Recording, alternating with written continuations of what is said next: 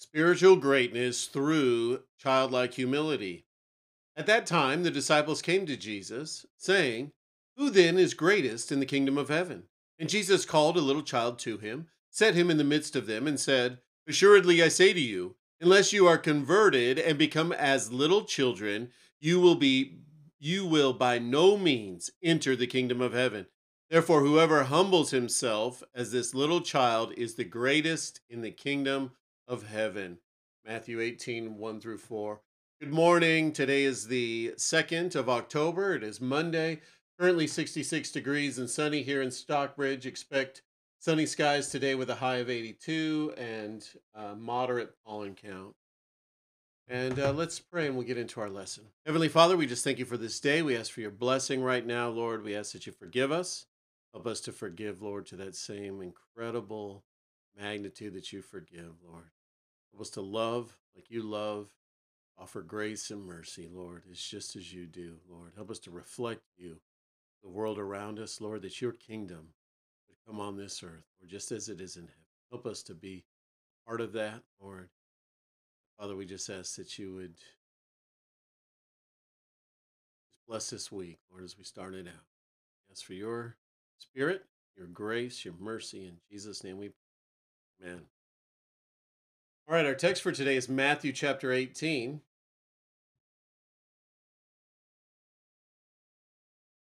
At that time, the disciples came to Jesus, saying, "Who is the greatest in the kingdom of heaven?" And calling to him a child, he put him in the midst of them and said, "Truly I say to you, unless you turn and become like children, you will never enter the kingdom of heaven. Whoever humbles himself like this child is the greatest in the kingdom of heaven. Whoever receives one such child in my name receives me. But whoever causes one of these little ones who believe in me, to sin, it would be better for him to have a great millstone fastened around his neck and to be drowned in the depths of the sea." Woe to the world for temptations to sin, for it is necessary that temptations come, but woe to the one by whom the temptation comes. And if your hand or your foot causes you to sin, cut it off and throw it away. It is better for you to enter life crippled or lame than with 2 hands and 2 feet and be thrown into the eternal fire. And if your eye causes you to sin, tear it out and throw it away. It is better for you to enter life with one eye than with 2 eyes and be thrown into the hell of fire. See that you do not despise one of these little ones. For I tell you that in heaven their angels always see the face of my Father who is in heaven. What do you think? If a man has humbled if a man has 100 sheep and one of them has gone astray, does he not leave the 99 on the mountains and go in search of the one that went astray? And if he finds it, truly I say to you, he rejoices over it more than over the 99 that never went astray.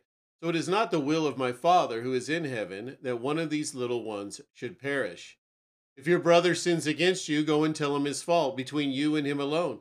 If he listens to you, you have gained your brother. But if he does not listen, take one or two others along with you, that every charge may be established by the evidence or 2 or 3 witnesses. If he refuses to listen to them, tell it to the church. And if he refuses to listen even to the church, let him be to you as the Gentile and a tax collector.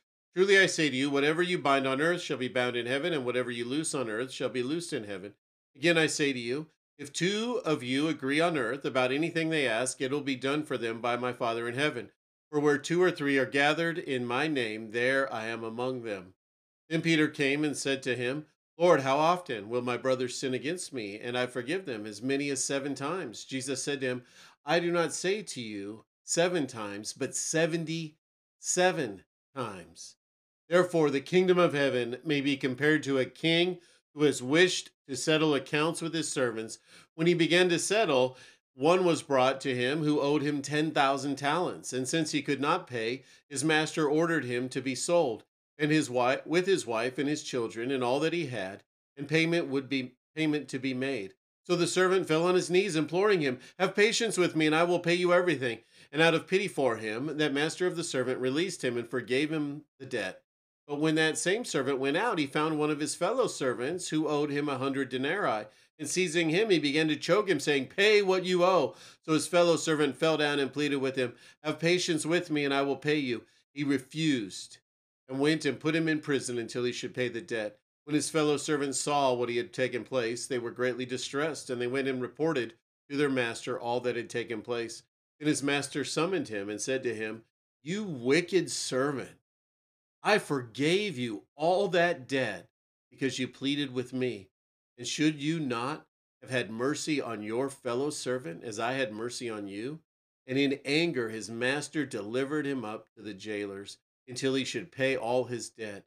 So also my heavenly Father will do to every one of you if you do not forgive your brother from your heart. Wow. Our God is great. Great is the Lord and greatly to be praised, and his greatness is unsearchable. Psalm 145. Since we were created to know our great God, we have a yearning to find true greatness. The counterfeit path to greatness for the world, the flesh, and the devil is through self exaltation. I will be like the Most High, Isaiah 14:14. The heavenly path to find spiritual greatness is through childlike humility. The disciples asked Jesus who had truly found greatness in his kingdom. At that time, the disciples came to Jesus, saying, "Who then is greatest in the kingdom of heaven?" And no doubt, to their amazement, he placed a little child in the middle of them. And Jesus called a little child to him, set him in the midst of them. How could this small child give insight into their query? Jesus's words must have been staggering for them to receive. "Assuredly, I say to you, unless you are converted and become as little children, you will by no means enter the kingdom of heaven."